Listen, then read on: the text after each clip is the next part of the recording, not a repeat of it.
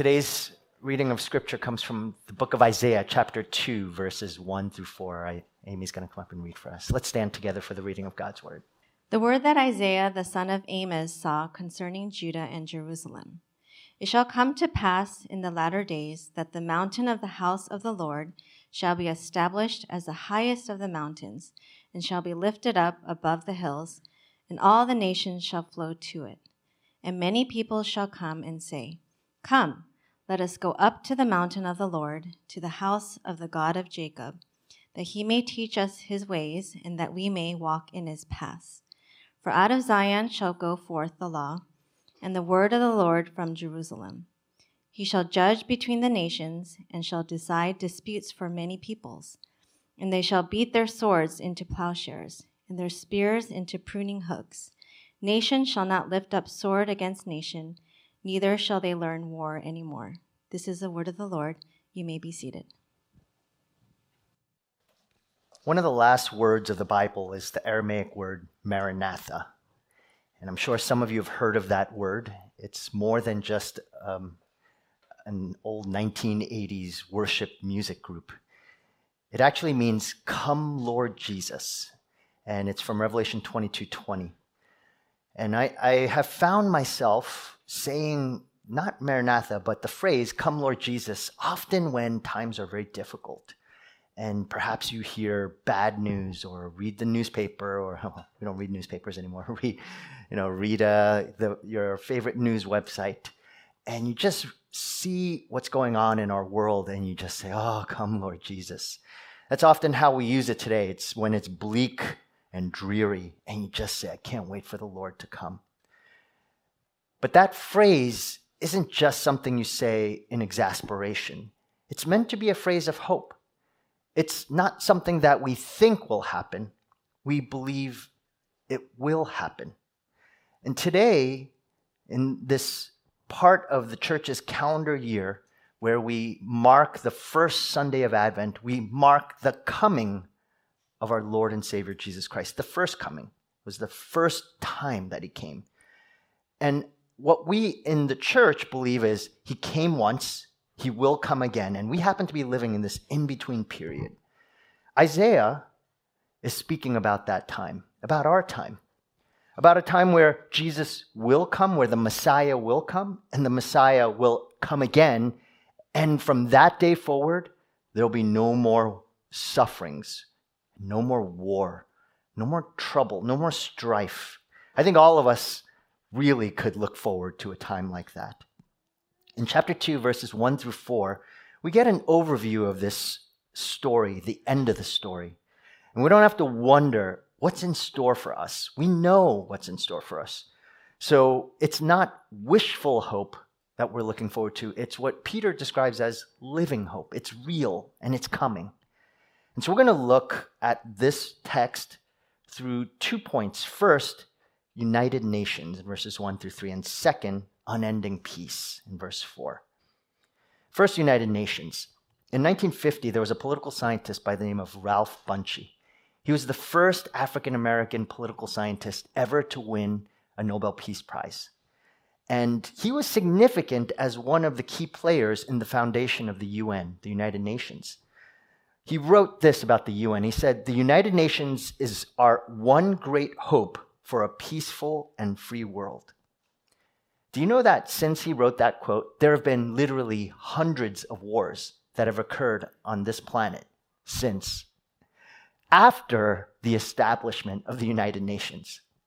So one thing we know is that the United Nations, as an institutional political body, has not come close to fulfilling this one great hope for the free world. And the reality is that it will never fulfill that hope. Instead, we're given a very different picture in chapter 2, verses 1 through 4, of what will fulfill this hope for a free world, a peaceful world. And so, as we see again in verses 1 through 3, Isaiah says, "The word that Isaiah the son of Amos saw concerning Judah and Jerusalem, it shall come to pass in the latter days that the mountain of the house of the Lord shall be established as the highest of the mountains, and shall be lifted above the hills, and all the nations shall flow to it, and many peoples shall come. I want to give a few observations of this passage. First, Isaiah says that it shall come to pass. It's not it might happen, it's this will happen. This is a certainty.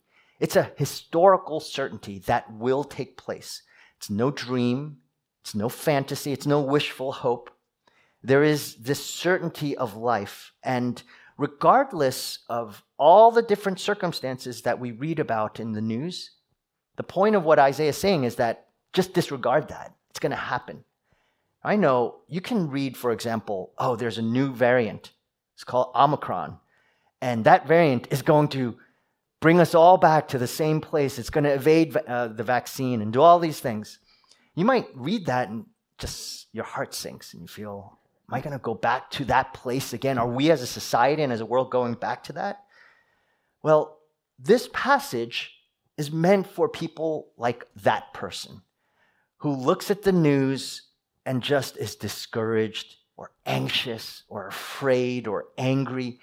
And regardless of what you believe or why you believe what you believe, the point of what Isaiah is saying, what God is saying through Isaiah is, don't lose hope.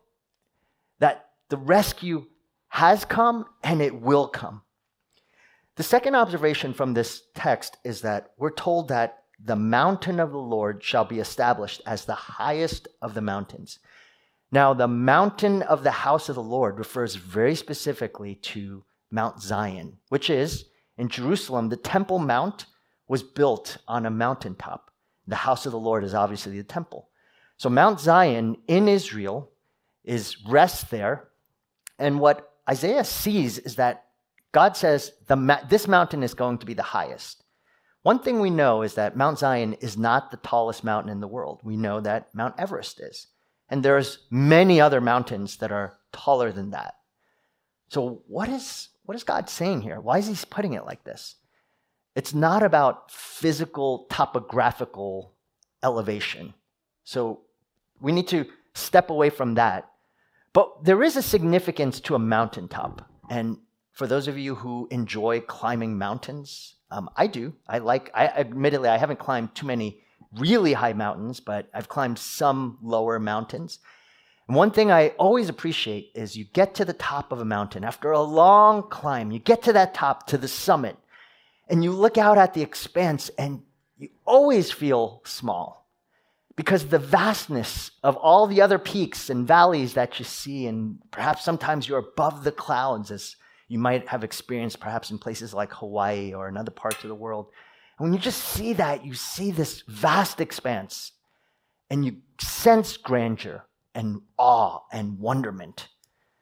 And so the mountaintop is significant in that it's supposed to signify that when it comes to God. That is to say that when we climb to the top and see that perspective, we get a sense of our smallness and God's greatness. But one thing we do know, Mount Zion is not this tallest mountain. But on all mountains, so often in human history, mountains have been used to worship all sorts of gods. In Nepal, in Tibet, you climb different mountains and you will see Buddhists and Buddhist monasteries where monks will worship within Buddhism on these mountaintops. Oftentimes monasteries are built there. And then you go to Olympus, Mount Olympus in Greece, and you'll see the pantheon of the Greek gods built on the mountaintop, all trying to signify that these gods are above all other gods. There's another mountain that's described in Genesis chapter 11. It's the mountain of human beings, humanity creating this mountain. It's called Babel. And the people of that world decide, hey, we want to be like God. We are God, actually. So they start building this ziggurat, this mountain. And I just always am amazed whenever you go to places like Yosemite, Yellowstone, Glacier National Park, or even other parts of the world, and you see the grandeur of God's creation, and then you compare it to anything human-made, while parts of Rome and London and New York City and San Francisco, they might seem really wonderful, but relative to God's creation, it cannot compare. Well, you have really this attempt by humanity to create this big mountain, to not worship God or to say God is above all, but rather to say we are above all. We're going to achieve this. And remember God's response? He says he scatters the people with different languages, all to the ends of the earth. They are scattered. Here we see something quite different. We see rather than a scattering, a gathering. And we see a gathering on a mountain. This mountaintop is not necessarily about the physical mountain, but the spiritual mountain of who God is. God is the one who is to be worshiped on this mountain. And he is the mountain in a sense. And so what's interesting to note, another observation about this mountain is that you see that this mountain has a flow to it, and it's flowing. People are flowing upward towards this mountain. Notice that this mountain flow of a river, because rivers never flow up a mountain. They always flow down a mountain. Why is that? Gravity.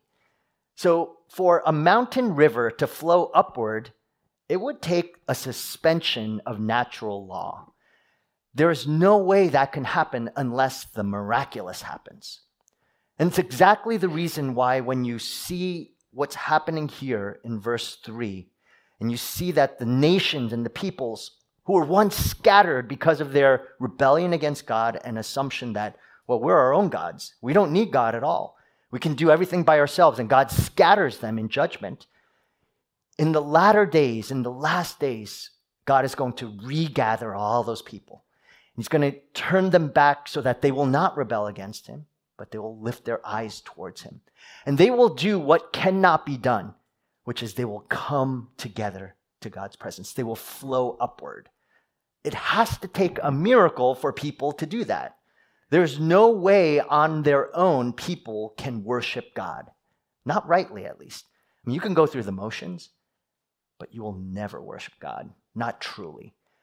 God has to do the work of upending what is naturally inclined in our hearts to revert all of us back to his presence and to want to worship him. He changes the flow of our hearts. Our natural instinctual flow is to turn away from God, and he's going to do the work of bringing us back to him. Now, how does he do it? How does that miracle happen? It happens because it happens on Mount Zion. Now, what's so special about Mount Zion? It's not the tallest. It's not the most beautiful mountain in the world. But there is something that no mountain in the world has compared to Mount Zion. Mount Zion is the mountain of death and life. We see this all throughout the Bible. This one mountain in all the world has such significance.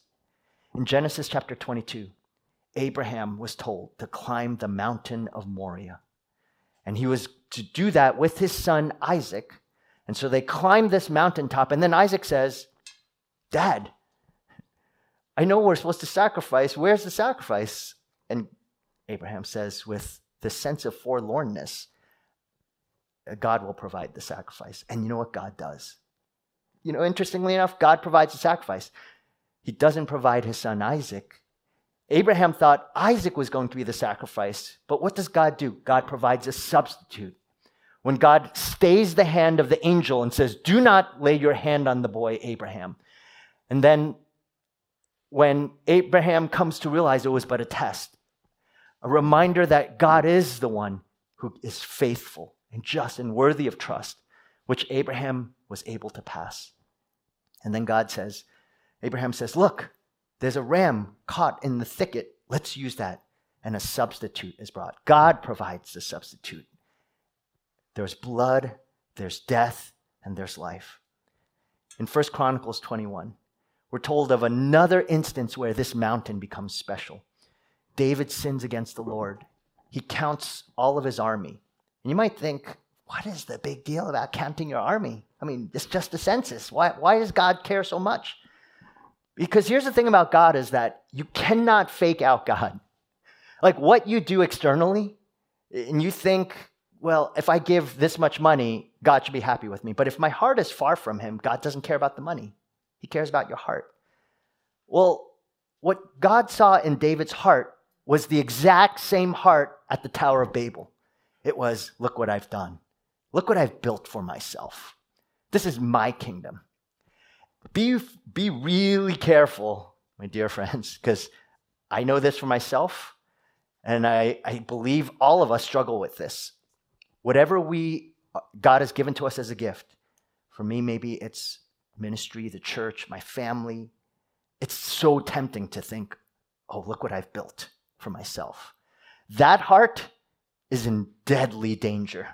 And whenever you think, look at my job, look at my career, the boastful heart, and you don't even have to say it, it's just in your soul.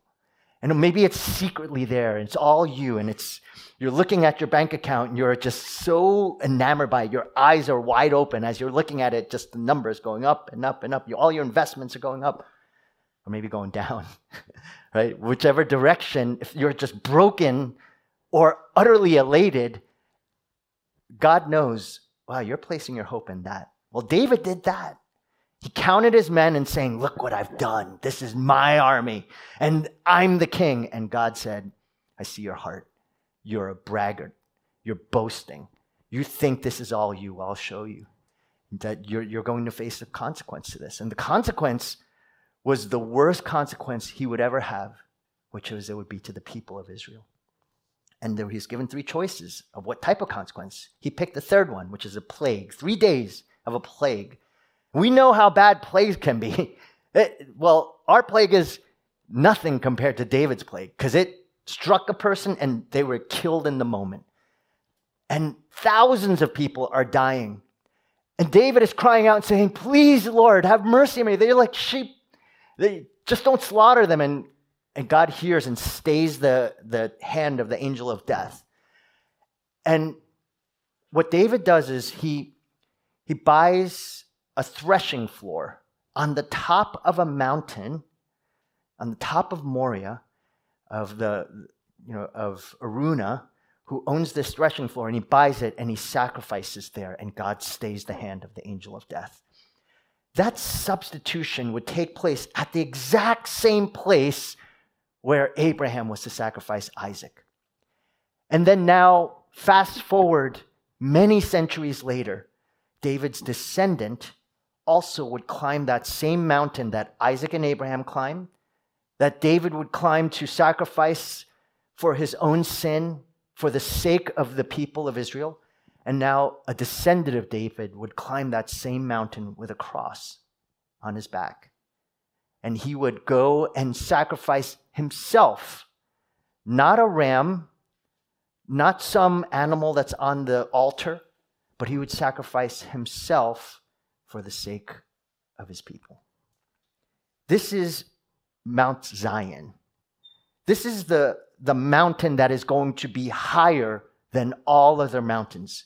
We're not talking about geographical height and elevation.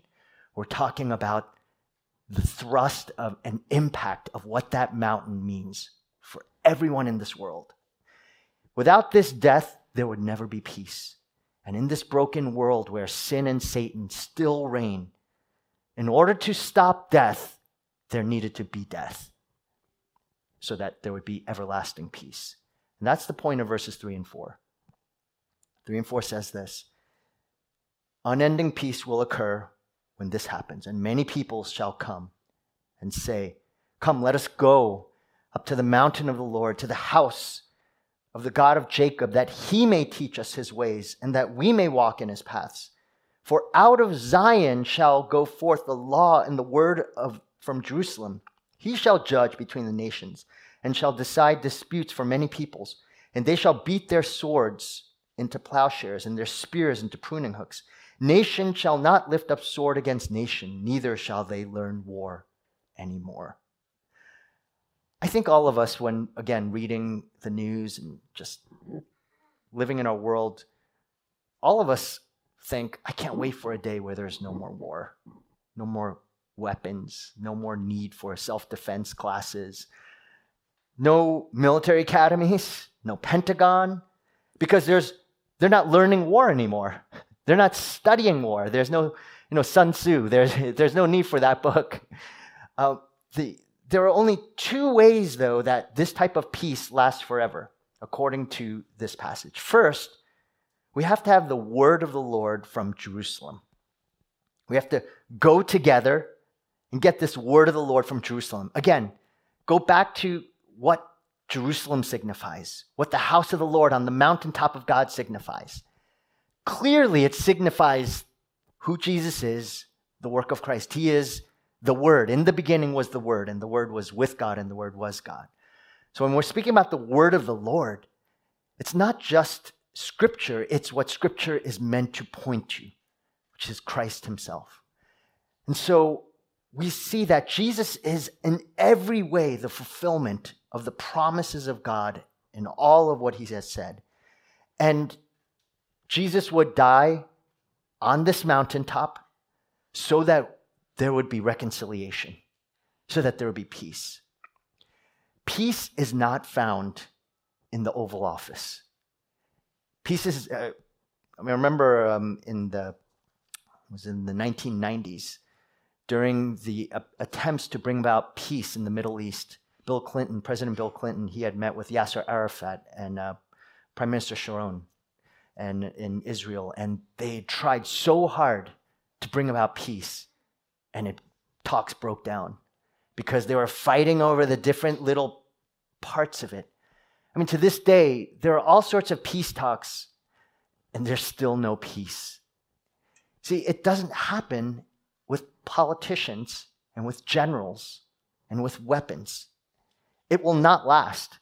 There can be temporary peace, but not forever peace. And there's a reason why, because if Jesus wanted to, he said himself, when they were arresting Jesus, the Roman soldiers, and Peter raises his sword to fight for Jesus, what does Jesus say? Put down that sword. And he says, I can summon up legions of angels. One angel can destroy the whole world. Legions of angels, thousands and thousands of angels. They can destroy the universe. I can sum up with just a word, legions of angels, to destroy all the armies, the greatest armies of the world. So what Jesus is saying is, getting rid of missiles and nuclear bombs and all sorts of weaponry, that's easy for Jesus. He could do it with just a word. But you know what would be very difficult for Jesus to actually deal with? Is the fundamental cause of all these wars. And we see in James chapter 4, verses 1 through 4, what is the cause of wars? Listen to what James says. What causes quarrels? What causes fights among you? Is it not this, that your passions are at war within you? You desire and do not have, so you murder. You covet and cannot obtain, so you fight and quarrel. You do not have because you do not ask. You do ask and you do not receive because you ask wrongly to spend it on your passions. You adulterous people, do you not know that friendship with the world is enmity with God? What is the problem, according to James? Is it military strategy? Is it mass weapons of destruction? According to James, the fundamental problem that causes wars is actually the human heart. It's what's in our souls. It's more powerful than Hitler and Stalin, more powerful than a nuclear armament. It is in every one of our bedrooms, every one of our living rooms, every one of our workplaces. It's in the church. It is far more contagious and pervasive than COVID will ever be. It's what leads not only to mob burglaries in Walnut Creek and Nordstrom's, it's what also leads to opioid overdoses in different homes all around the country. But it also is fundamentally what causes a husband to leave his wife and his children without even considering their well-being. Or maybe a teenager throws a fit at their parents because they took away their beloved idolatrous toy with a little Apple insignia on the back of it. It's the worker who is gossiping and undermining his boss and doing all he can to ruthlessly make his way to the top. It's the same of the so-called Christian who calls his church attendance and says that should be good enough for God. I mean, there's so many instances. It's not the war and the weapons that lead to war. It's the heart. And the heart is in every single person. Jesus could easily abolish and wipe away weapons with not even a hint of problem for himself. But to deal with our souls, it would require his life. It would require his forsakenness. It would require him to bear our sins on a tree. Because for him, physical things, easy, but a snap.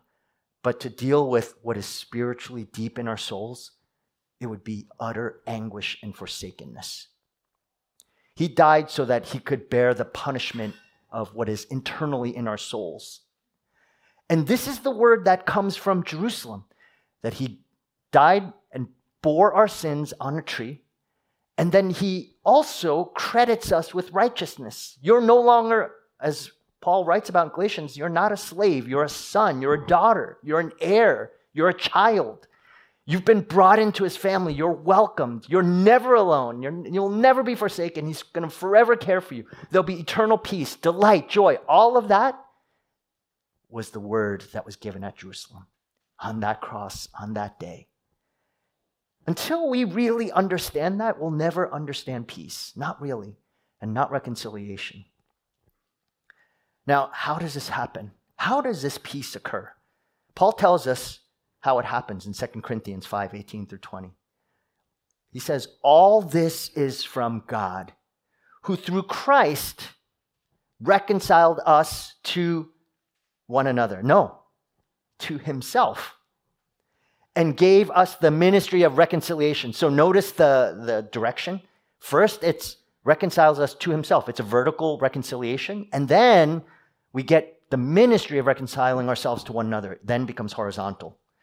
That is, in Christ, God was reconciling the world, again, to himself, not counting their trespasses against them, and entrusting to us the message of reconciliation to one another. Again.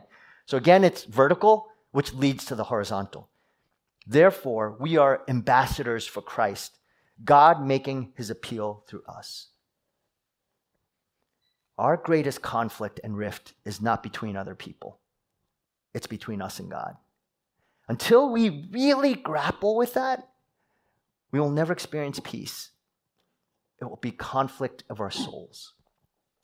When Christ has reconciled us to himself, only then can we really understand how to find peace with others.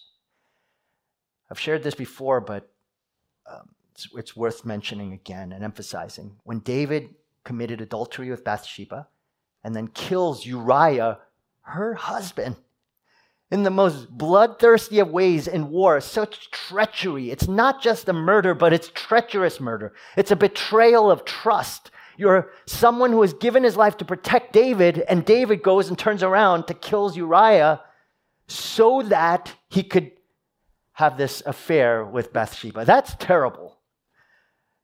That's the man after God's own heart. Now, Psalm 51 was written as a psalm to with David's confession to God for all of his sin. Finally, after Nathan, he's confronted by Nathan, and he owns it, and then he confesses to God. And what does he say in that psalm? He says, "To you and you only have I sinned." I mean, think about that for a minute. He has done terrible things to two people, probably more, right? Because there are other people probably died in that battle. So to at least to Bathsheba and to Uriah, certainly. He's done terrible things, really, really bad things. But David's confession is first to God. Why? Because until he realizes that he has sinned against the Lord, he will never experience reconciliation with another person, not truly in his heart. And this is the point of 2 Corinthians 5:18 through 20, and the point of Isaiah 2, is that our greatest problem is not against another person. It's against God himself. And until that is dealt with, we cannot experience true reconciliation with another person. We'll always feel distant. When a husband and wife is at odds with one another, know that self-centeredness is at the core of that relationship. And who amongst us who is a husband or a wife has not experienced some sort of conflict with a spouse?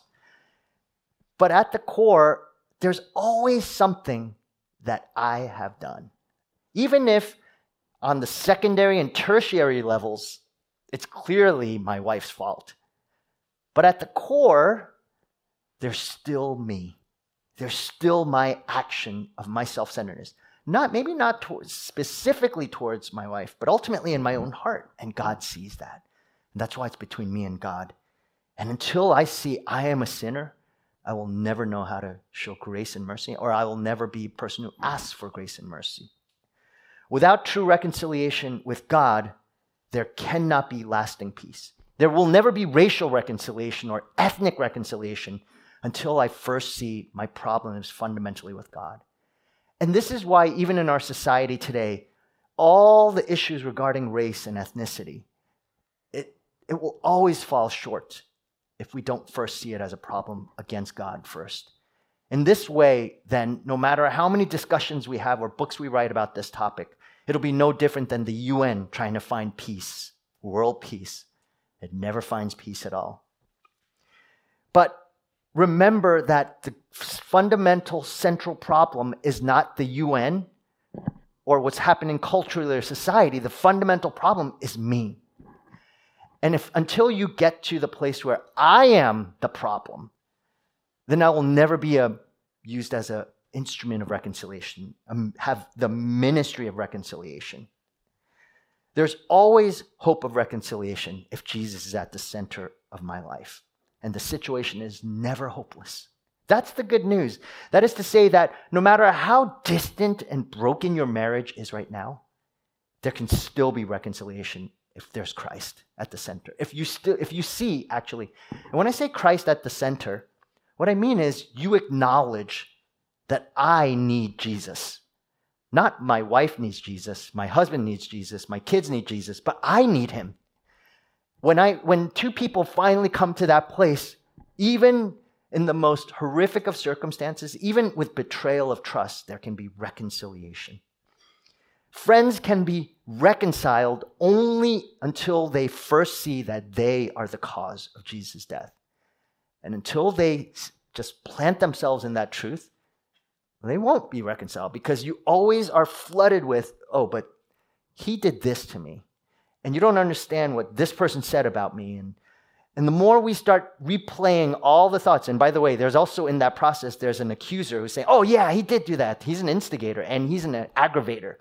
So whatever you feel, he's going to multiply that by 100. And he doesn't want you to ever go back to, oh yeah, but you are a sinner too. See, that's what the enemy doesn't want, and that's what our sinful nature doesn't want, is to go back to me and say, I'm the cause. I'm at fault. I messed up. I need a savior. I need a rescuer. Because when two people who have conflict both are doing that, guess what happens? Reconciliation. Both of them come and say, I'd like to reconcile.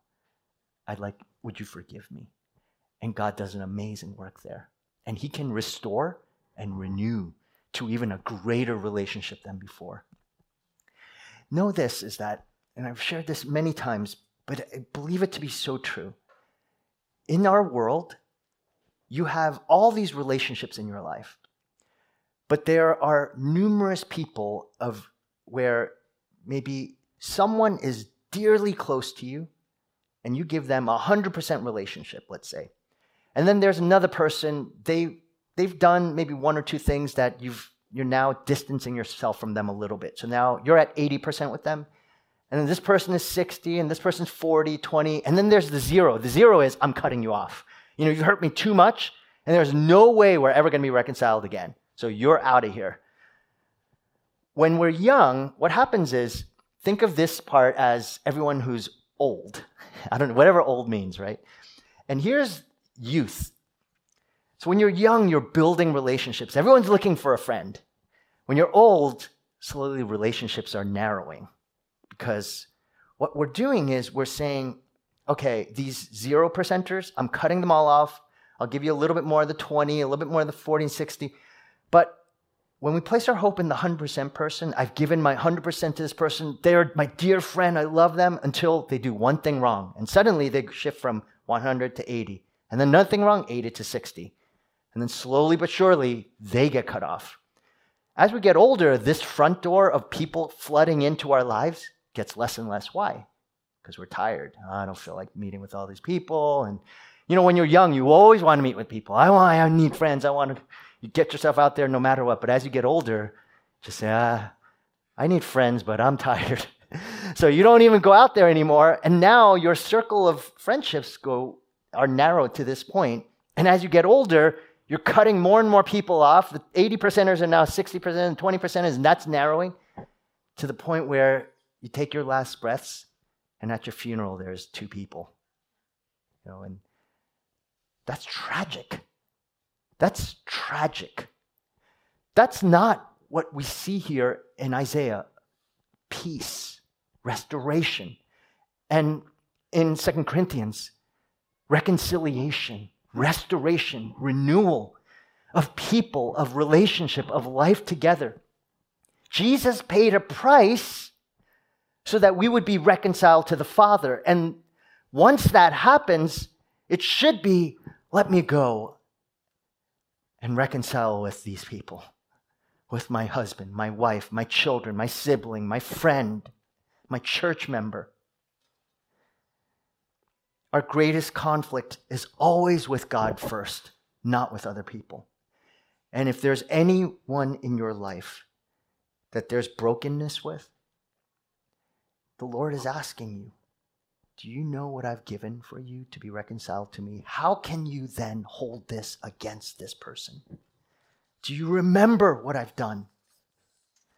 How much I've given? I've paid a terrible price so that you will forever be reconciled to me and live at peace. Then how can you say, no, Lord, not that person? You don't know what they've done to me. My friends, you don't know what you've done to the Lord then, if you're saying that. Who do you need to reconcile with today? Is it a parent, a friend, an in-law, a roommate, a sibling, a coworker, a church member? But you're saying it's too hard. It's too hard. But say that as you look at the cross and say, Lord, it's too hard. I can't do this. You don't know what they've done to me. And the Lord will say, I know, but I've loved you so much. If you only understood what you've done to me, I think you really will see that you can do this. He came to this world. We celebrate Advent because he's not a baby in a manger in a play. Because he emptied himself. He made himself nothing. He took on the form of a slave. He became obedient to death on a cross. He hung there so that you and I would have true peace with God and the hope of true and everlasting peace with even others around us. Do not let this day go by or this season go by. Make this season a season of hope for you. Say, I will not give up on people. I will not turn my back on people. I will reconcile, or I will make the effort to do so. And I'll never say this cannot happen. And I'll never say it will never be the same. No, it won't be. It will be better. It can be. It will be if you are in Christ. Let's pray together. Father, we acknowledge that we cannot do this on our own. It's just not within us. We don't have enough strength. Our minds have too many ill memories of hurts and pains and sorrows. But we're so thankful that Jesus, you bore that on the cross because you know everything we've done, and not just what we've done, but what we've believed, what we have experienced, and what we felt deep in our souls. But yet you have decided that what was once as red as scarlet, our sins are now as white as snow.